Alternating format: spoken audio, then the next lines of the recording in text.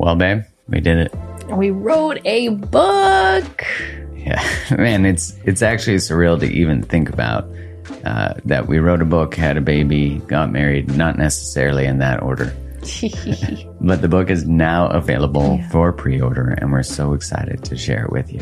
Oh, so looking forward to getting this book into your hands, to be in dialogue and conversation with all of you as we continue to liberate love from old imprints and codependent dynamics that keep us small, stuck, and stagnant. Yeah, no matter your relationship status, this book walks you through what shaped you, why do you do what you do in a relationship.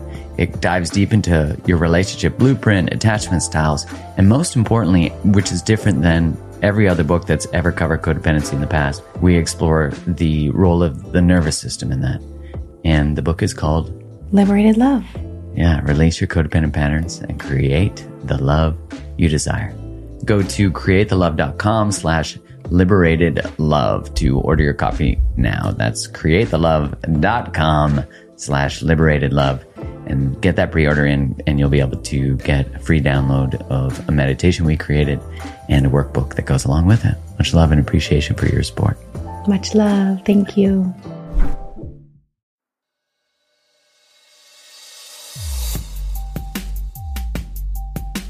Welcome to the Mark Groves podcast. I'm your host, obviously Mark Groves. That would make sense. And on this show, we explore human psychology, why we do what we do, and how do humans connect, and how do we create really thriving relationships, and how do we have a thriving relationship with ourselves. Please subscribe to the podcast because that really helps me out and also allows you to get all the updated episodes with experts in all areas of human psychology and just general thriving in terms of life. Also check out my website, www.markgroves.tv, to learn more about me and why I do what I do. Welcome. I have one of my good homie best friends, Ivy Kwong, so we were discussing how to introduce what you do. And man, you've changed what you've done over so many years. But I love that, I heard this thing from Russell Brand where he said that allow your identity to be fluid. And man, you have done that. So I guess for the listeners who may not know Ivy Kwong, she is a self-love and connection coach for codependency. Is that correct? Yes, it is. And marriage and family therapist trained. Did sex therapy? Is that true too? Yes. Is that So we got humping and relationing and also moonlighted for a little while as a dominatrix. Yeah, for 12 years, not quite moonlighting. So that's a long moonlight.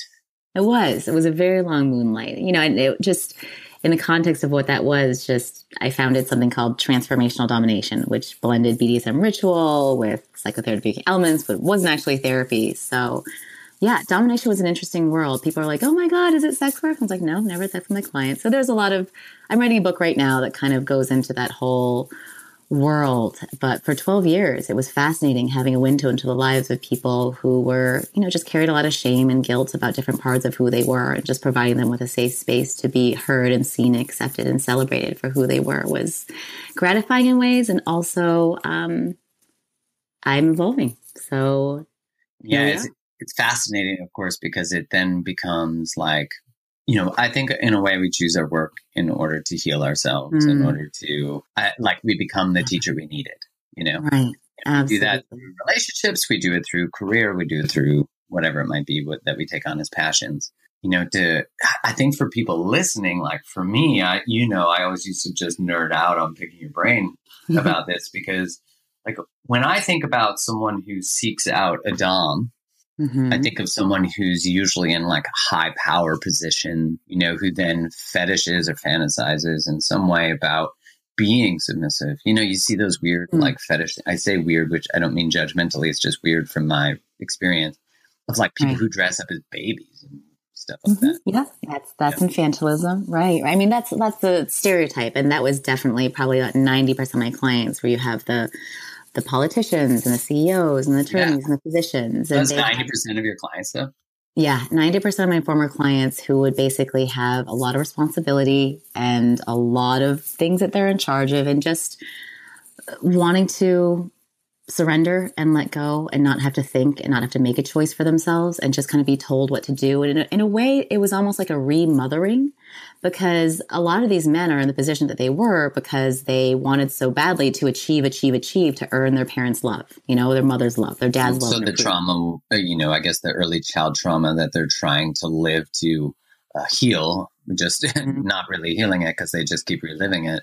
Right. Of like, I'm going to achieve so much that finally I'll be accepted and loved by mom, dad, or whoever that was. Yeah, by the world, right? It's this endless need for validation externally through the cars or the zeros in the bank account. And so with me, there was very much please tell me exactly what I can do to get your approval. And so I'd be like, sit and then go chase this ball. And they'd be like, woof, woof, woof, woof. And I'd be like, good boy. And they'd be like, happy and and it was very sweet. Like so much of it was very loving in terms of like child in them. Yeah. Yes. There was a lot of that. A lot of wounded children who just didn't get the love, and there's a desire to be seen and to be accepted as you are. I know that we all want to be loved. We all want to be accepted. We all want to be understood. And I think for my clients, they came to me for that understanding and for that, to just to be seen. What's so interesting that it's two different poles of their life. Like one is the extreme where they're overachieving, and of course, for anyone who's a perfectionist, that's an ever-moving target. You achieve the thing and then it moves. You never actually get to achieve anything. Nope. Because there's no celebration, and then there's always the underlying question of, do people love me for me, or do they love me for what I've achieved? So there's still this imposter experience where they never get the feeling of the wound, which is, of course, the trick of the subconscious. And it's like, oh, you want that thing? Let's get you to try to get that thing. And then the addiction is really to the wound, not to the healing of it. 1,000,000,000%. And that's codependency, right? That's looking for something outside of you to fill that hole within. And the only thing that can fill that hole and to make yourself is to become whole. And the only one who can do that is ultimately you, and any higher power if you're into that kind of thing. So would we see this sort of experience with a couple, let's say, now traditionally, what percentage of your clients were male? When I was a dominatrix, I would say maybe 95% were male. And then I'd have maybe 4% couples and 1% women. Okay, yeah. So we see, because what I'm fascinated about from like a male masculine perspective is trauma is often, especially sexual trauma or those types of things, often just manifests in a different way in men, in that we either become like hypersexualized, which can happen with women, of course, too. Mm-hmm. Like, if a young woman is abused sexually, at least in my experience, they don't tend to be abusers, not as much as like when a male gets abused. I would imagine there's a higher percentage of, I don't know the research on it, but just based anecdotal and, what I've heard. Is that true? Do you think? I think when females, generally from what I've seen experience professionally and personally, when women become abused sexually, they learn that early on that, their skin is not an effective boundary, and that their bodies are not their own. And so they, from what I've witnessed, may not necessarily have a higher propensity to become abusers. However, they do abuse themselves. It's an internal abuse. So it's more of like an internal abuse. And then, because what I was wondering is, okay, so you have this dominatrix / submissive role, between client and dom. Mm-hmm. And then if that was to manifest in relational experience, does that happen where like the man who's in that scenario will then be dating a woman who's hyper masculinized, powerful, dominating? Like, is that also what happens? Or do they tend to take on that very dynamic role? It depends. So there tends to be, women, just from my experience in my practice, who have been abused tend to either seek out more abuse, just because then there's almost, I've seen a lot of this when it comes to sex and love addiction. They'll seek out people who are maybe like the abusers in the hopes that maybe this time someone will protect them and keep them safe. In the hopes that this time will be different. Maybe they can love them enough or have sex with them well enough so that they can keep themselves safe. But what's actually happening is they're further traumatizing their bodies by repeating that trauma again and again and again in different ways with different people, and not ever being able to heal that, because once again, it's looking outside of yourself for something to heal that wound that can only be addressed within. And so in terms of relationships, you asked if they maybe go to people who are really dominating. It varies. I think half, 50% become the ones who have to be in control and who have to be the ones who can leave at any moment because it's safer that way. Vulnerability and that thing. Yeah. Nailed so it. there's like more of an avoidance. Yes, an avoidance. And versus, some who do go for the really dominant, male partners who will tell them what to do and how to be. And it feels safer for them than to have to make their own decisions because when they were younger, didn't have a choice to, they were harmed. It's an interesting dynamic then. So you can have, so that would be, because that makes me think of, okay, well, if you're going to be with a partner who, it's part of this sexual experience where you're going to be, experienced sexually, you're going to perform and get approval or whatever the subconscious is seeking. So we do that through more like less vulnerable sexual experiences. So the rewounding becomes that sexual experience is like, I'm not allowing vulnerability and depth. It's almost like we're having sex with a stranger again. Yeah. And oftentimes there's a separation between sex and love. Like I will have sex with you, but I won't care about you or won't like you or won't let you get close to me. And those who I love, I can't have sex with you because I don't understand sex to be what that is. No, because they're not normally associated. Exactly. And associating them, well, I guess that would cause that would cause your mind to be like, well, that's weird because I had sex with someone I didn't love. So that like it felt violating. Ooh. Yeah. But that's where the healing is, right? That's what everyone wants, at the core, to have that, to be able to have sex and intimacy. Maybe not everyone wants that, but at different stages of their journeys. I mean, ultimately you would think that you would want to have intimacy, want to be vulnerable, want to feel, safe with your partner sexually and otherwise, sexually and emotionally. And of course, like to be able to not, because I guess for me, what has been an interesting experience is I was in my younger years really open to depth and connection and love and monogamy. Just it's just monogamy, but like deep love came very easily to me in some ways because I did have a really good childhood. I was really blessed, and when I got traumatized from a breakup. That's when I actually disassociated love and sex, because love hurt me. But then my only way of seeking validation was sex. But then as soon as sex got to as soon as relationships got I can remember laying on the couch with this girl. She had said to me, "I'm starting to like you." And I was like, ugh! I felt the shut down wall, peace out. You want too much. I'm not. And, consciously at the time, of course, people listening, I would imagine many people have experienced that and been on both sides of that perhaps. But especially if they're on the side of the girl who was on the couch, I didn't know, I didn't know what I was doing. And I'm not saying this as a tell all. I'm now going to feel healing from this experience. But I think if you're on the other side of it, we often think that was vindictive and but I literally didn't know that heartbreak was causing me to disassociate sex and love. And my story in my mind went to when I let people love me, they destroy me.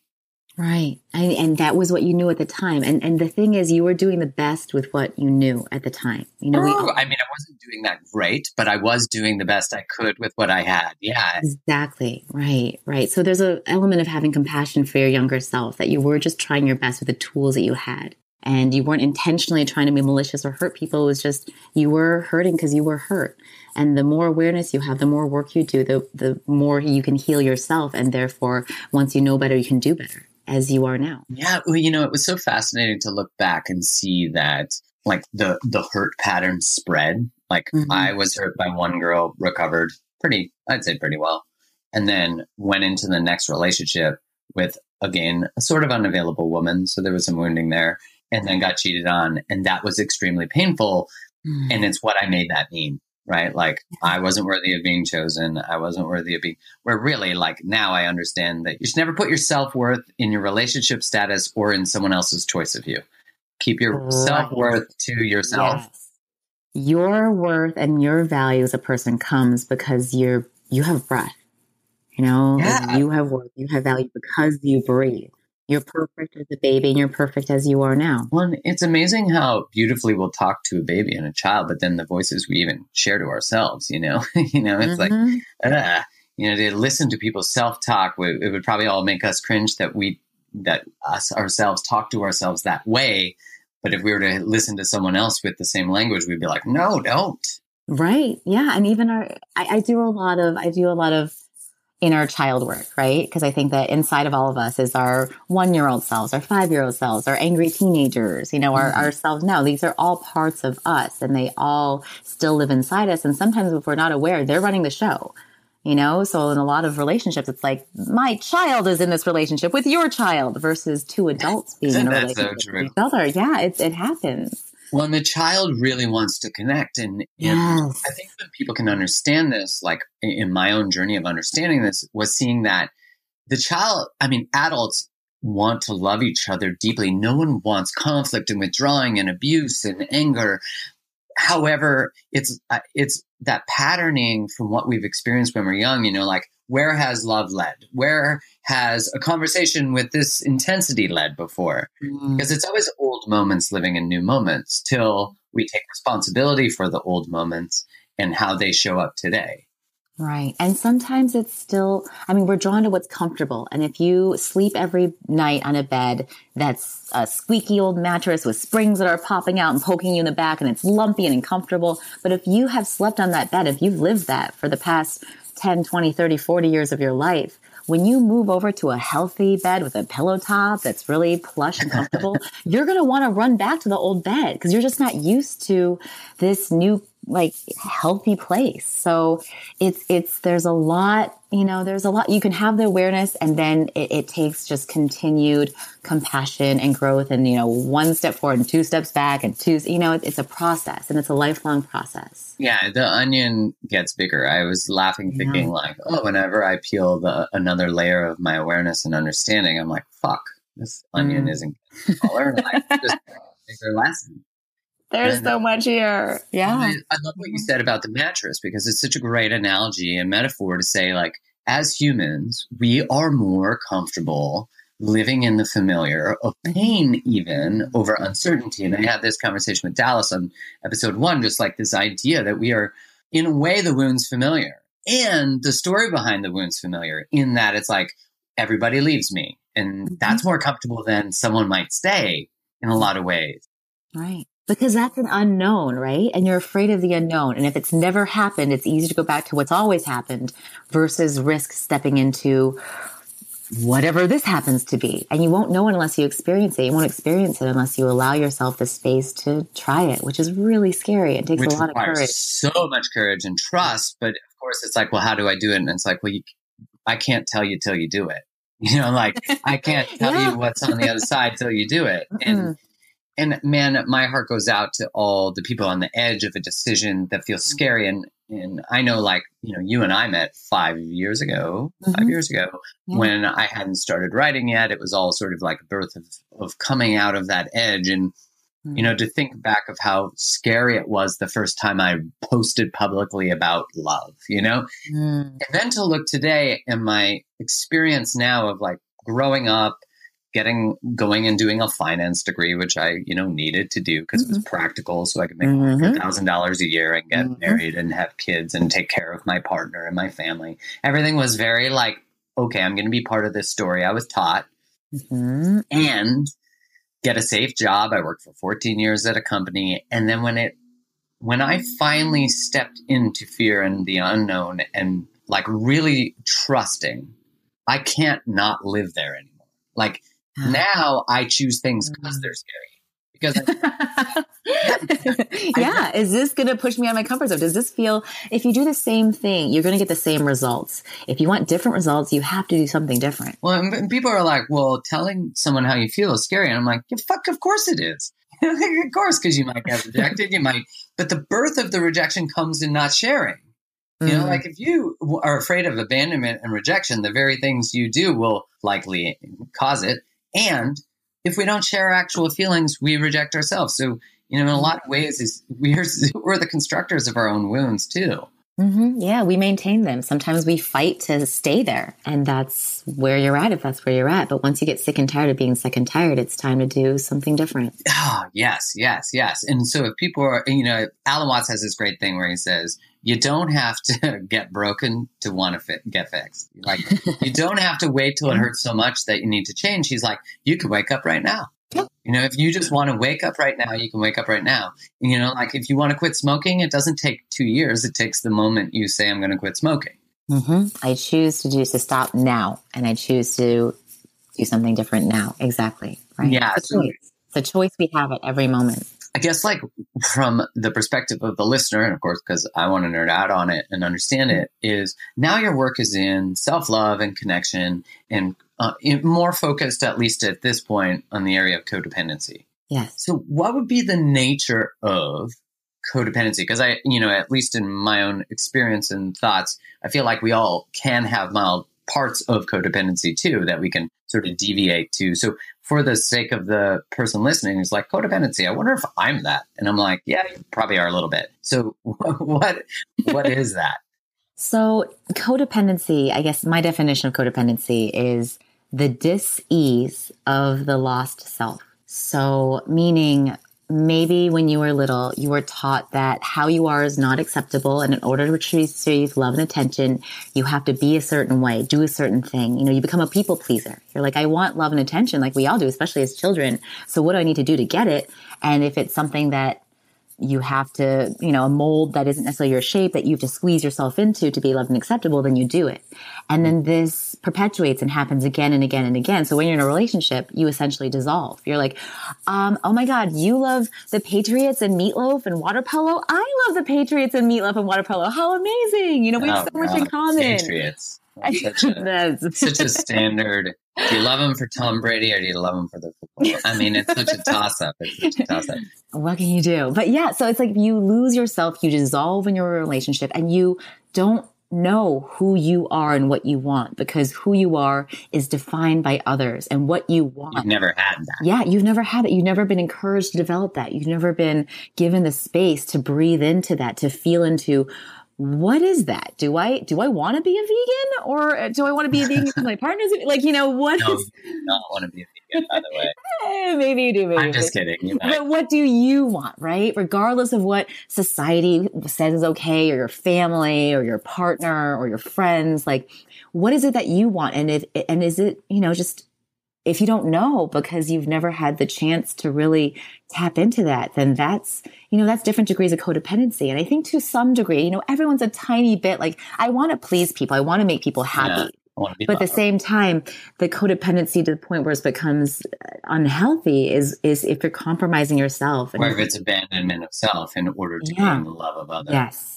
And if you're drained, you're exhausted, you're tired, you're resentful, you're bitter, you're frustrated, you're doing it from a place of fear as opposed to love and inspiration, that's the difference. So this is common, right? Because, so before I lose this thought, the idea that, you know, when these people are depleted, you know, in relationship and they tend to give and give and give and give, right? Like the classic codependent, right? And codependents tend to link with addicts. That's sort of, and they I can fix addict you. parents, Let right? me fix you. Yes. They tend to come from like one addict parent and at least one, and then they have the enabler, usually the other parent who is also codependent. Yep. Okay, so the pain patterns persist, of course. So we inherit this experience on some level from our parents. And so we step into these relationships where we're going to help and like help this person achieve their potential, right? Yes, I see so much potential in you. Let me help you actualize it. Let me give up my own, you know, in some sense. But then they do and do and do, and then they get fucking pissed because like no one's taking care of them. No one's like, and everybody listening who does this, you know, if you're sitting there and you're like, fuck this guy and his podcast, that's a good sign that you should keep listening. So, because of course, whenever anything pisses me off now, I get curious. I'm like, okay, stay in the discomfort, be in the discomfort. Don't run away from it. Sit in it. Like, because I hear this a lot, right? With not from Kai, but from relationships of clients that I'm working with, where it's like, well, I do and do and do, and I'm like, hold on, who makes you? You know, like, and in some cases, right, there's dominating and making, but for the most part, there's not. And so then we resent other, and then we're not responsible for ourselves. Right. Like in the book Codependent No More, which is a fantastic book. Who's it by again? Pia Melody. Pia Melody. So what I loved that she said is she's like, no wonder addicts do drugs and drink so much. Codependents drive you crazy. Oh, I'm sorry. Codependent No More is actually by Melody Beattie. Melody beating. Okay, Yeah, it's melody. Yeah, yeah. Yeah. So it was when I heard that, I was like, ooh, that's a sharp one, right? Like, 'cause then it goes, okay, well, they blame the other for their behavior, but really their behavior is the choice, and they use the other to enable their choices too. Right. So basically in those types of relationships, the givers give and give and give and give and hope one day so fervently that person's going to give back. And that they're going to, if I save them and take care of them, one day they will take care of and save and rescue me. And there's a frustration, a bitterness, and an anger and resentment that builds up when that doesn't happen. Because the person, who's a partner is like, I'm happy to take. And I'm this black hole, take, because you never show me you have any needs because you don't have any, right?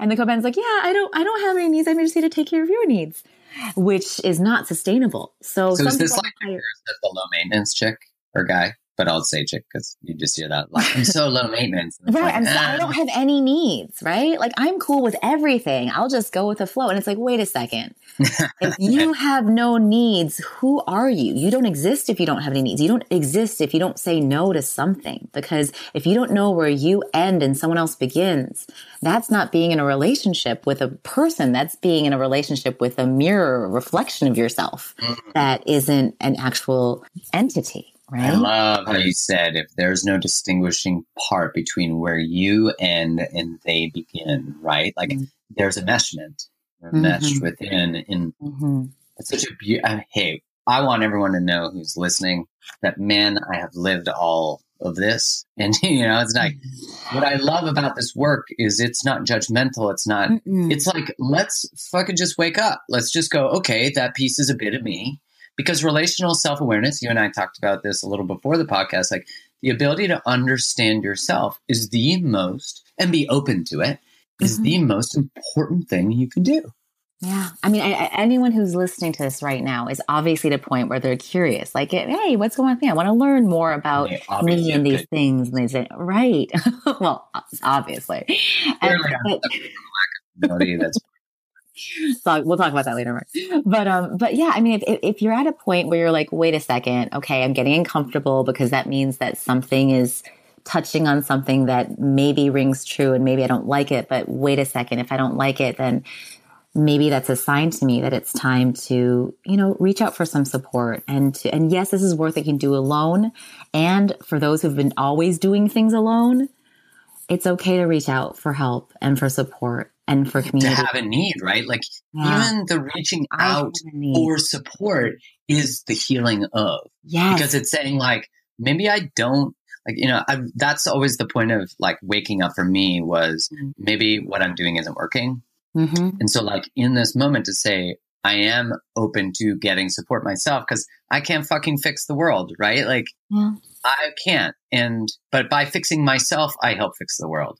By healing myself, I help heal the world. Okay, so in the context of this codependency and these relationships, so you talked about wholeness earlier. Right. I love that. This like healing is about integration of self and the idea that there's no space between where I end and they begin. So it's the first part because, when I think of wholeness, I think of boundaries, right? I think of, and when I think of that, where I end and they begin, I think of boundaries and I think of and I think of independence, but I think we are, especially women right now, because of the message sent to women, like don't depend on a man, don't let a man.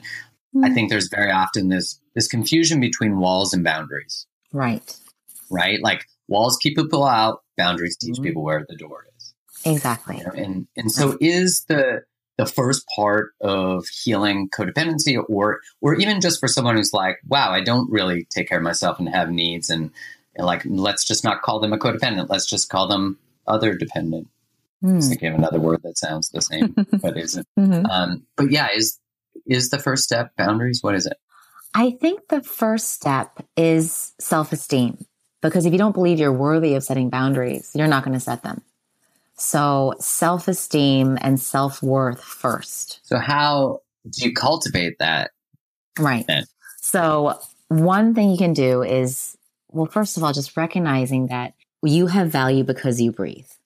You have just as much value as someone else because they know more, no less, right? A child, when it's born, when she or she is born, has value because They're breathing. They're a human being. They exist. They deserve to take up space. So realizing that you deserve to be here, no more, no less than anyone else, and cultivating that by these next, I guess, few steps. So all of it is not independent. It's all interdependent, right? As we are.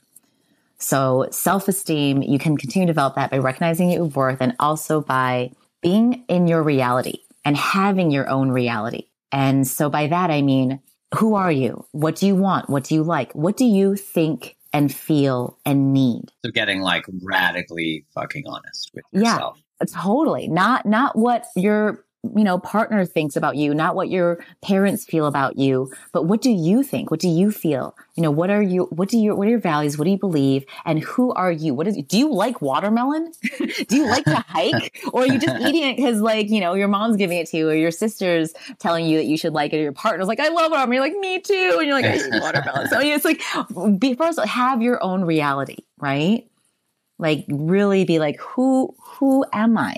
And what do I want? And they seem like such simple questions, but it's like, wait a second. Do I like and want that because I actually like and want that? Do I want to be this person because I want and like this person or because they want and like me so much? Man, really step into that because I had a client once who I remember I was like, you don't have to go on a second date with someone you don't like.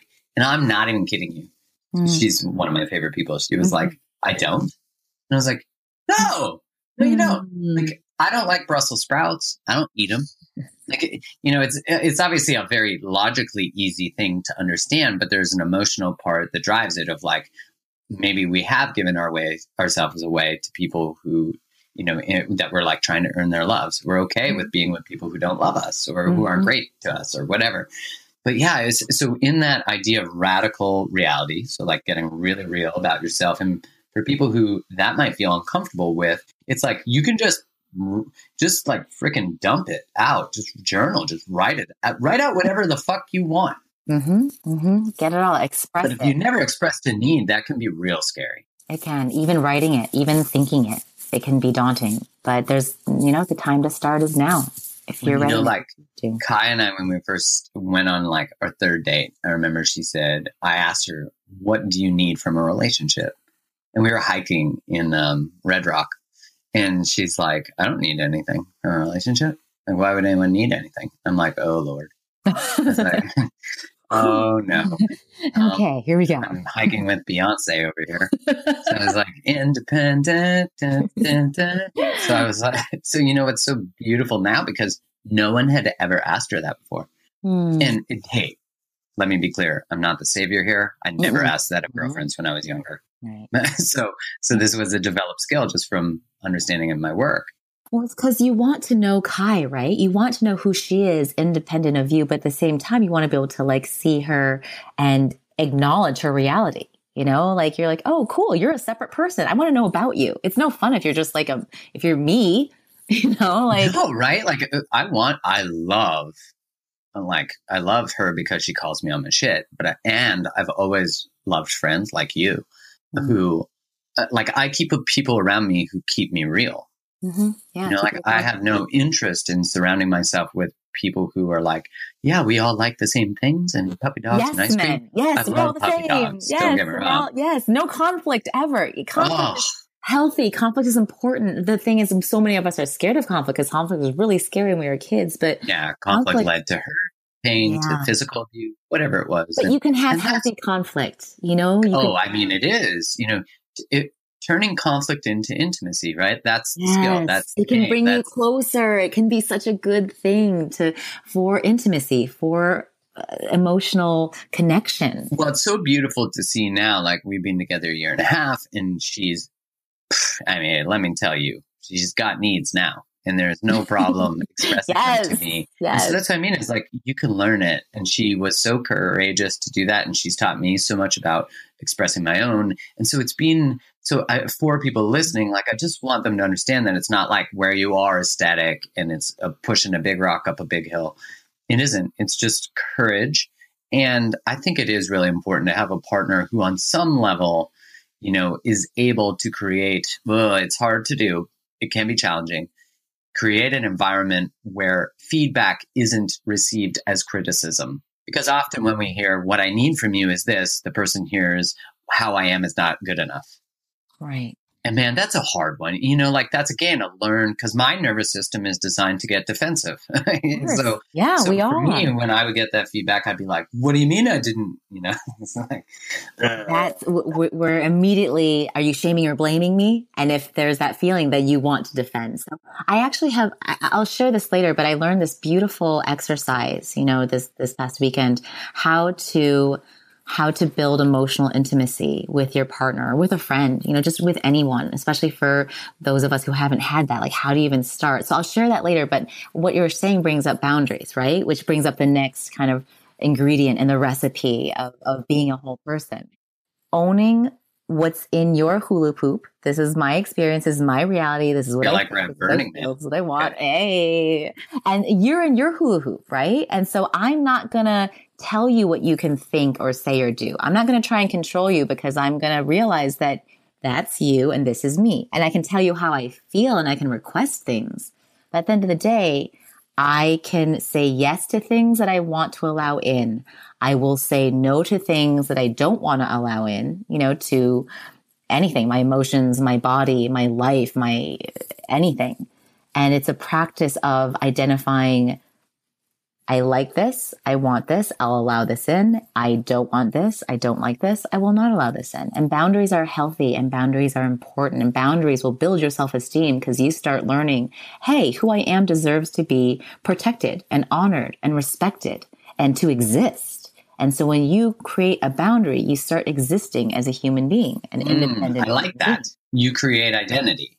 Exactly. And so is that the part, because at least in my experience of that too, is that's the part that causes integration of inner child, of saying like, now I can honor the needs of my inner child, because as the adult who maybe didn't protect me or, was an addict or whatever it is, I now am not that. I'm a fully functioning adult who can honor the needs of this child. Is that the sort of like integration piece? Absolutely. Yeah. There's definition around who you are, which allows you to be a defined person in the world. So, isn't that nice? You get to like the team you like. You get to do the shit you want when they're like, let's watch football again on Sunday. It's like, fuck football. Like, I'm going to go do something cool that girls do or guys do. And some girls like football, but yeah, like if you're, I was very gender stereotyping. That's totally. But if you're just continuing that analogy, it's like, hey, let's watch football, babe. It's gonna be so great. Come hang. And you're like, ooh, that you can tell. A friend of mine says this a lot. What makes you feel open and what makes you feel closed. When you're saying yes to something, your body feels open and it's energizing. When you want to say no to something, your body suddenly feels tight and like clenched and closed off, and it doesn't want to do it, And so often our bodies have such a strong reaction, but out of our mouths comes the exact opposite, right? Your body's like, no. And then your mouth is like, yeah, let's do it. I love football, and inside you're like, no. You're dying. Right. So part of it is also integrity, right? Integrity being defined as being consistent, what you think, feel, say, and do. Integrity is my favorite thing on the planet. Like that to me is, I can like sense energetically someone in integrity. No problem. Because to me, and I only could do that when I got fully in integrity, which I think for people to understand too, is what are the borders of your integrity. I kind of think like being in alignment is being in integrity. With self, with what your dreams are, with what you want, with whatever your desires, your passions, wanting to watch football or not. And we bump the borders of it kind of like a bowling alley, with bumpers though, not gutters. Right. And so you have to sometimes, almost all the time, step outside of or rub the ridges of your integrity to know what it is too. That's where I like look back and I look at that disassociation of sex and love. And I was so out of integrity. In a lot of ways, it took me like 12 years to figure that out fully when I'd like shower with guilt. And my friends in college, we used to say that if you had a hookup or one night stand, you needed to wash with shampoo because you had shame. Oh man, shampoo. Yeah, right. Yeah. And I remember shampooing my head and thinking like, this doesn't feel good. I mean, the shampoo felt good, but the like feeling of guilt and shame from like from sharing my own sexual energy with someone who maybe had different relationship intentions, who wasn't honoring themselves. Like, it's just a dirty connection. Yeah, it feels yucky. It feels yucky. You know, like, if you check in, you know, what you're thinking, feeling, saying, and doing, right? If in your mind, you're like, ooh, I know that they want something that I don't want. And in your heart, you're like, ooh, I know that they expect something more. And your mouth is like, hey, really enjoy connecting with you. And body's like, let's have sex. Then you're all out of whack, right? And that's just not going to feel good because you're not fully aligned. And it's a closeness. Well, and learning that, because what I used to do is, even in my like discovery of dating, and not discovering dating, but in my discovering, figuring out how to figure out if someone is a viable partner and all those different things, right? Like, I'm going on dates with them. Does this align? Does it not? When I was disassociated, or at least didn't have a healthy relationship with sex, I would have sex with them to see if they were a good connection, as opposed to waiting for all the alignment to say I should have sex with them now because they are like, that should have been one of the last steps of connection, but it happened to be snuck in the front because I was more addicted to orgasms than I was my integrity. Right. Well, I mean, I think part of it is like, I think a lot of people now use sexual intimacy hoping it will lead to emotional intimacy. Yeah. Isn't that so true? That I will use my body as a gateway in order to get them to love me. So I see this a lot too with this misalignment of intentions, where someone says, I don't really want a relationship. And the other one goes, I don't either. But really, they're like, yeah, I do, fucker. Watch this. Secretly, if I lure you in with my vagina, then you'll totally want to be with me. Or, my penis. Blow the shit out of him. He's going to come so much everywhere. And when I do that, he's going to want to be with me. Yeah, he's going to love me and respect me and care about me and cherish me and all of these things. Yeah. And it's not up to the other. And now we're generalizing and heteronormatizing this. Yes. So in any context, I think we would go with like the more masculine and feminine characteristics. And it's like, one person doesn't want a relationship, the other one does. It's not up to the one person who said, I don't want one. It's not up to them to figure out your secret plan. Right? Because it's a secret plan. You're good at secret plans. So how would they fucking know? So then we have this person who's like blowing and humping or going down and chowing on the cookie, trying to get a relationship when the other person's already expressed their true intention. And I would argue that that is just as manipulative as someone lying and saying they do want a relationship when they don't. It's actually the exact same thing. Yeah. You're mismatching your intention to manipulate. And the idea is, I will do this thing and they'll love me. But the other person's going to their friends like, you wouldn't believe this. Like, I'm having the best sex of my life, and this person doesn't even want a relationship. Right. And they're like, amazing, man. How did you do that? Does he or she have friends? Like. Right. Which brings us to the next. Integrity. Oof. Yeah, integrity. And which just brings us, back to another ingredient of the recipe of self-love and self-worth is knowing what your adult needs and wants are and getting them met appropriately. Like honoring your true deepest intention. Right. I need what are there? You said there's 6. So knowing if your adult need and want is a relationship with someone where there's love, respect, emotional intimacy, and connection, getting them met appropriately wouldn't necessarily be leading with sex, right? Because that's where the manipulation comes from. That would not be. FYI for those listening, and if my 27-year-old self is listening, could you please pay attention and take notes of this fucking particular part?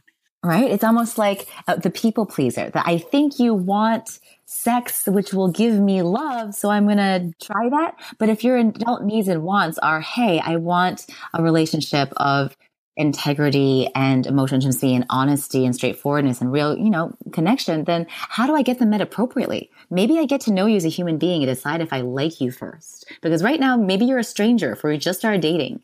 And maybe I need to get to know you to see if you're someone who I want to even have an emotional or sexual relationship with. Are you worthy of that? Are you open and available? Are you open and available? Things? Yes. Yes. Like, so important. I encourage a lot of the people I work with okay, so inside of this circle, it's you, right? You exist inside your boundaries. And then in your hula hoop, right? And then outside of you are your maybe 2 to 3 closest friends, the ones you can call at 4 a.m. and be like, I need help. And they're like, I got you, And then outside of that are your really close friends. outside of that, friends, acquaintances, social media buddies, and then beyond that are strangers and the public, right? Like people who you don't know. And I found that a lot of times with codependency, there's meeting someone in the general public. You go on 1 or 2 dates. You're like, oh my God, this person gets all access. I love them. Yes, this person gets all access pass to my heart, my soul, my spirit, my body. And it's like, wait a second. This person is still a stranger. So do codependents tend to fall fast? There is sometimes a predisposition and a pattern of projecting all this fantasy onto this new person who's going to be everything you've always wanted and needed. The knight in shining armor. Exactly. But first I have to save them so they will save me. There's some of that dynamic going on. So, knowing your adult needs and wants and then asking for them and to get met in an appropriate way. Like, hey, I don't know you yet. I don't have sex with strangers. So let's hang out and get to know each other. I want people to know that when any woman has expressed that type of boundary, I'm like, you are the sexiest person. Wow. Because they all of a sudden have such self-worth and respect. They're like, no, you're not invited into, well, I don't think they could say you're not invited into my hula hoop because that would be sexual. But it's like, you're not invited into this space yet because you haven't earned the space. Yeah. And man, that's like already I see that they are someone of high self-worth. So I can't, like, if someone who fucks with people, they don't fuck with people who say shit like that. Because they know they can't. They can't. Exactly. And like, I think for people who are listening, especially younger me, is there's the idea of, okay, you actually can say, that's not okay. I'm not okay with that. And I love how you were saying, like, it is so important that you express what you're ready for. Yeah. Yeah. And if you're not fucking into it, that's okay. That's because totally not every okay. person you have a connection with, you have to have a relationship with. Right. Because there's a difference between wound connection in chemistry and rational, logical connection in chemistry. Right. Until we say no to the wound, we won't actually, I feel like the boundaries thing you were talking about, that builds self-worth and self-worths build boundaries, all that. It's like when you start to build that, you start to not be attracted to the old pattern. And then you start to see that chemistry was really unavailability or addiction or whatever it is. Right. Yeah. And like attracts like too, right? So the more work you do on yourself, the more you'll be like, wait, that doesn't work for me anymore. You'll start attracting different people. The woman who's like, hey, I don't have sex with strangers. I just want to get to know you better first. We'll attract someone, who is in a space where you are. You're like, oh, wow, that's hot. I like that. Versus a guy who's like, oh, screw you. I don't get sex on the third date. I'm peace out. Oh, man, if you make somebody wait, guy or girl, but let's be real, mostly guys in this situation, and I'm not being judgmental, I'm just being real, that if we just want a Humpty Hump, we won't, you can outweight us. But a guy who really wants to be a partner with you and really open up, although the vulnerability might, get scary for both people at that sense. I don't want to dismiss that, but someone who really wants to share partnership and get to know you will always wait. Yes, absolutely. Now, I'm not going to say that they might wait till marriage because that's like a whole other. Right. Well, that's a whole other issue. Yeah, we're going to have to go down the religious drain another time. But yeah, you know what I'm saying. But, and also waiting, not in a manipulative way, because I know that he's going to value me more. Like, because I value me. Like, yes. this like, not because I'm going to get what I want, but because this is what I want. And this is how I want it, period. Yeah. And yes. Like, and for people in the spiritual community, we would say that you're raising your vibration. You're changing who you are, and you'll attract other people who are that way. Right. But in just the scientific understanding of language, if you are having different conversations, you will invite different people. Because if you say no to someone who's not your jam, you will create a space for someone who is your jam. We call that raising vibration in spirituality, but in science, we call that changing a fucking pattern.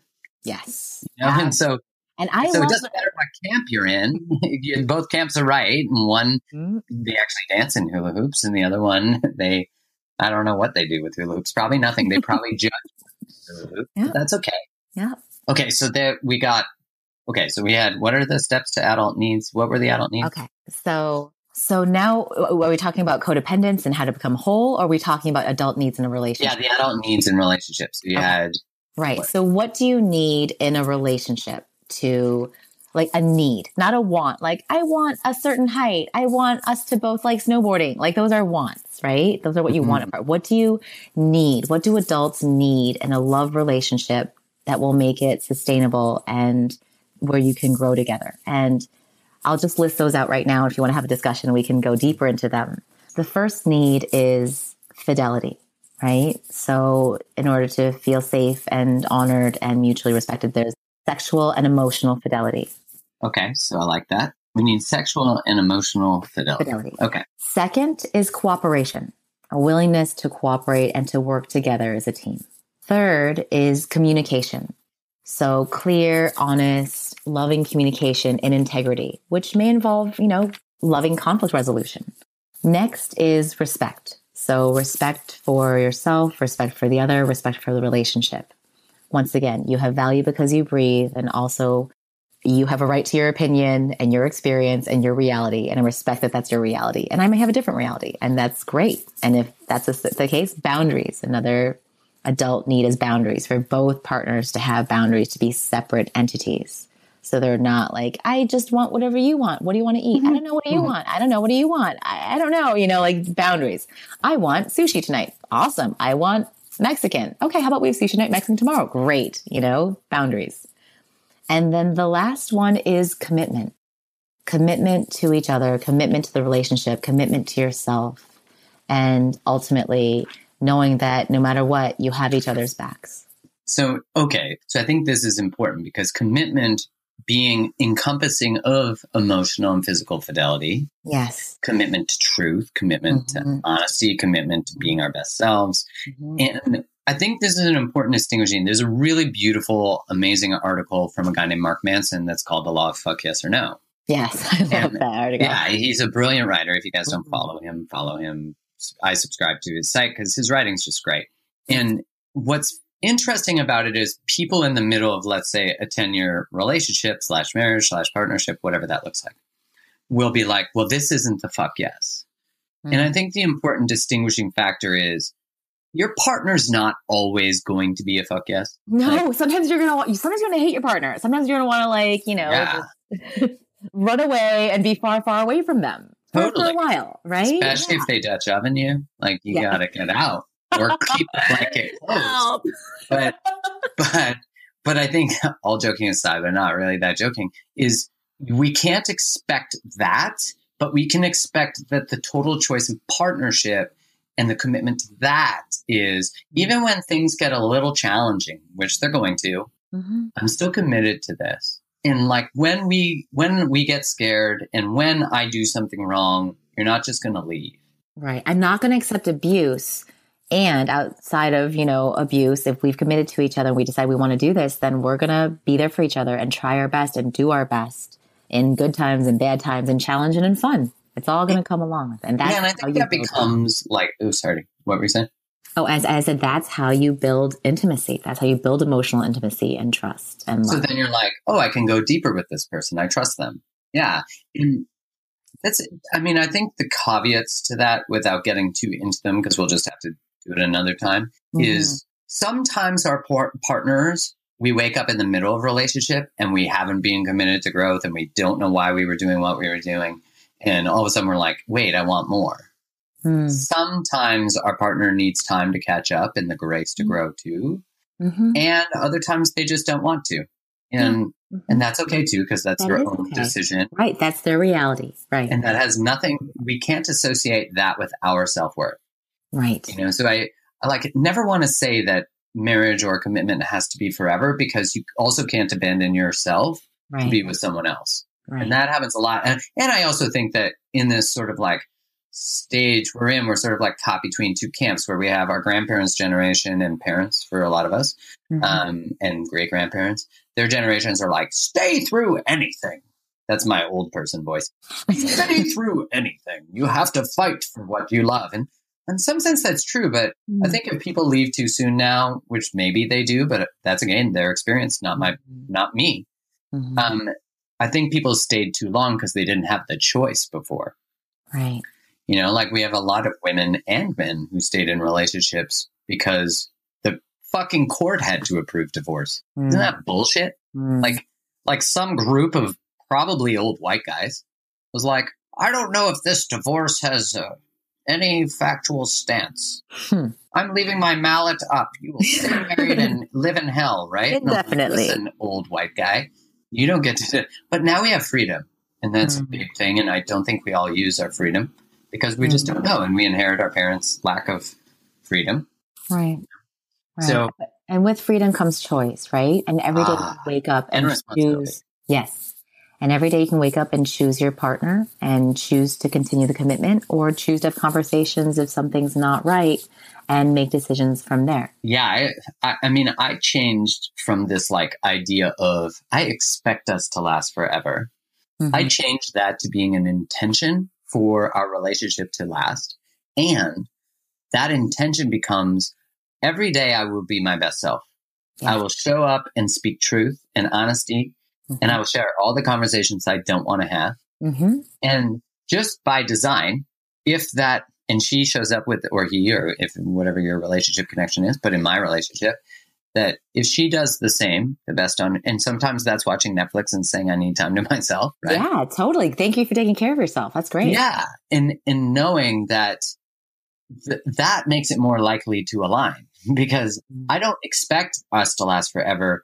I'm willing to do the things that live to the intention of being my best self, which, you know, ideally leads to us building a family and having that. But it doesn't mean I would never want my partner to abandon herself for me, you know, and that's why I'm more committed to her love and her growth as a soul than her need to be with me. Right. Or to change or fix or have it look a certain way, which actually, do you want me to share the emotional intimacy exercise with everyone? Yeah. Please. So I learned about this from Dr. Donna Bevan-Lee, who's an amazing psychologist who specializes in codependency and sex and love addiction. And she taught me this emotional intimacy exercise, which basically you can do with a partner in a love relationship, anyone who you want to develop deeper emotional intimacy with. And the rule is this: each person's going to take a turn, and there is to be, at the end, there's no discussion allowed, no questions allowed, no further talking about it allowed. The only thing you're allowed to say after one person goes is, thank you for sharing this about yourself, or thank you for sharing this with me. So what you basically do is every evening you can do a check-in with each other. And the check-in involves the following 8 experiences. And for people listening, I will put these in the show notes. So check in: anger, pain, sadness, fear, shame, guilt, joy, and loneliness.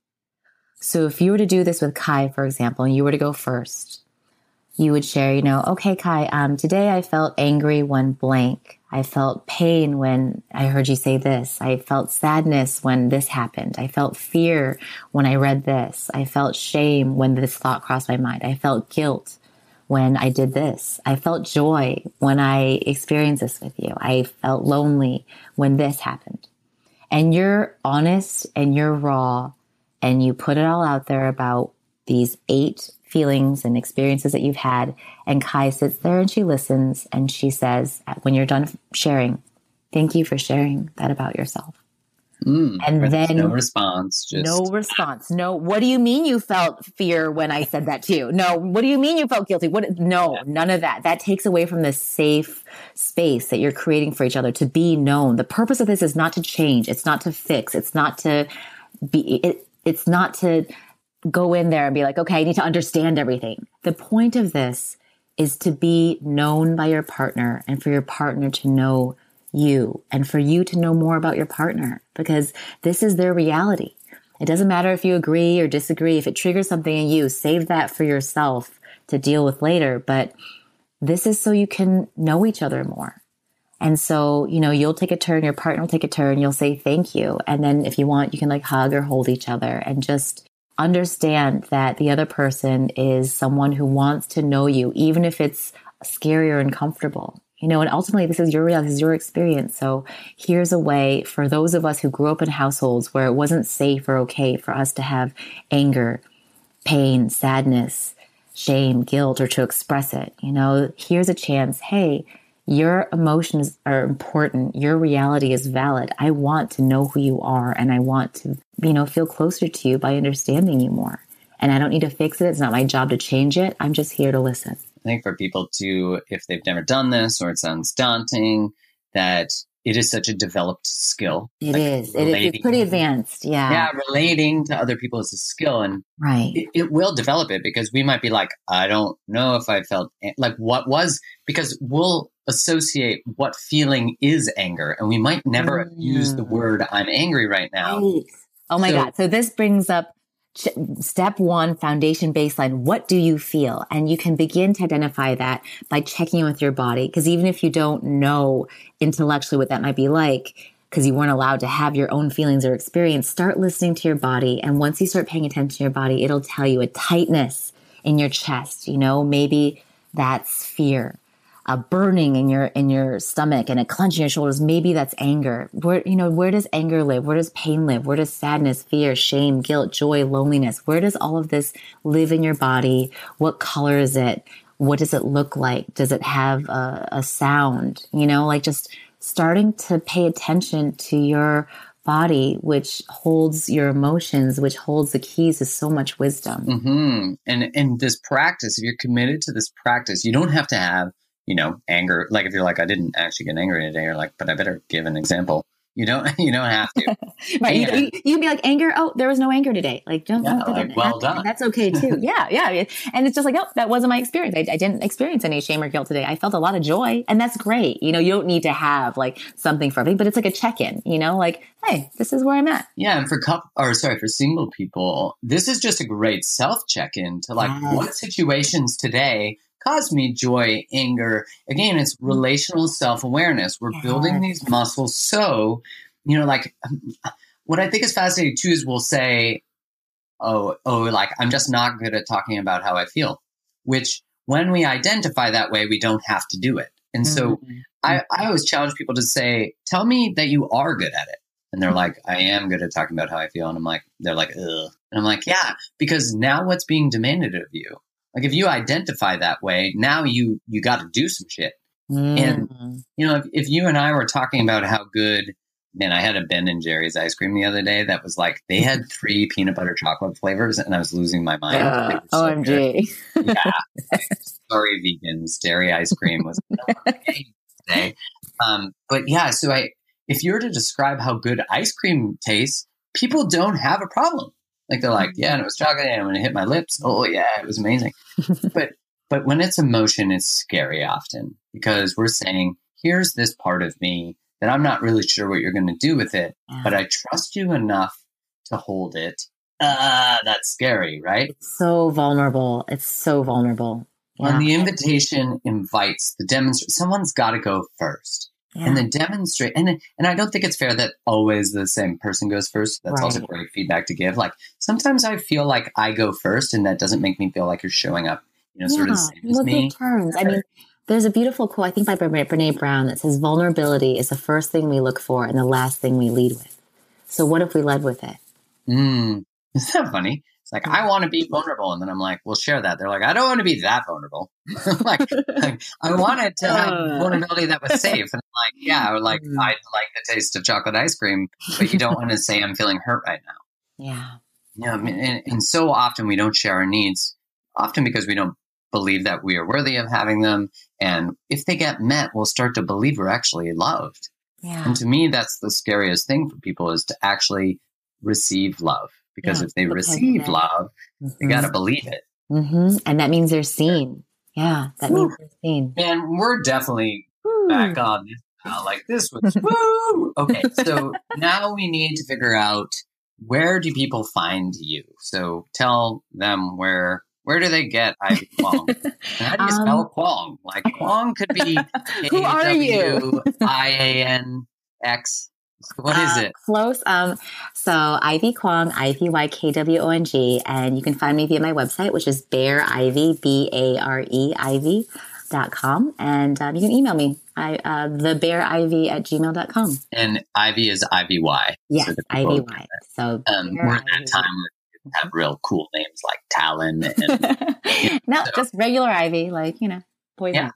Okay. So perfect. Like poison ivy, but not as painful. Yeah. Really wonderful. And Thanks. it's always such a pleasure to jam with you because you have so much knowledge and so much experience. And it's just real. I think for the people listening, we jammed on so many different subjects, and I implore you to, I really implore is that I want you Invite you go check out Ivy and to see what she's up to. She runs, Kai and I went to one of her events in Seattle. That was just phenomenal. Yeah, it was really cool. If you're in the Seattle area or Vancouver or whatever is around there, Oregon-ish areas, go check out some of her events. The events are at shellbreaker.com. So you can go. Man, they're so great. We loved it. It was like about, what was it? Redefining intimacy. It's about how to connect more deeply with yourself and others experientially. So it was so cool. It's a good time. Thanks for coming out. I stared in people's eyes that I was like, I actually don't even know you or your name. And I just saw you for the first time and I'm staring deeply in your eyes. Yeah, it was really cool. Really cool. Okay. So thanks so much for being on the podcast, and we're definitely going to be jamming on some more stuff next time. So thanks a lot, Ivy. You're welcome. Thanks so much for tuning into this episode of the podcast. If you really enjoyed this, please consider sharing the episode with your friends. And if not, just sharing the podcast itself, because everybody is interested in relationships, whether they admit it or not. So you'll be doing them a favor. I would love your feedback. You can just head to my website, markgroves.tv, like television, to leave a comment for the podcast. Join me next time as we find out what it is that makes humans amazing lovers.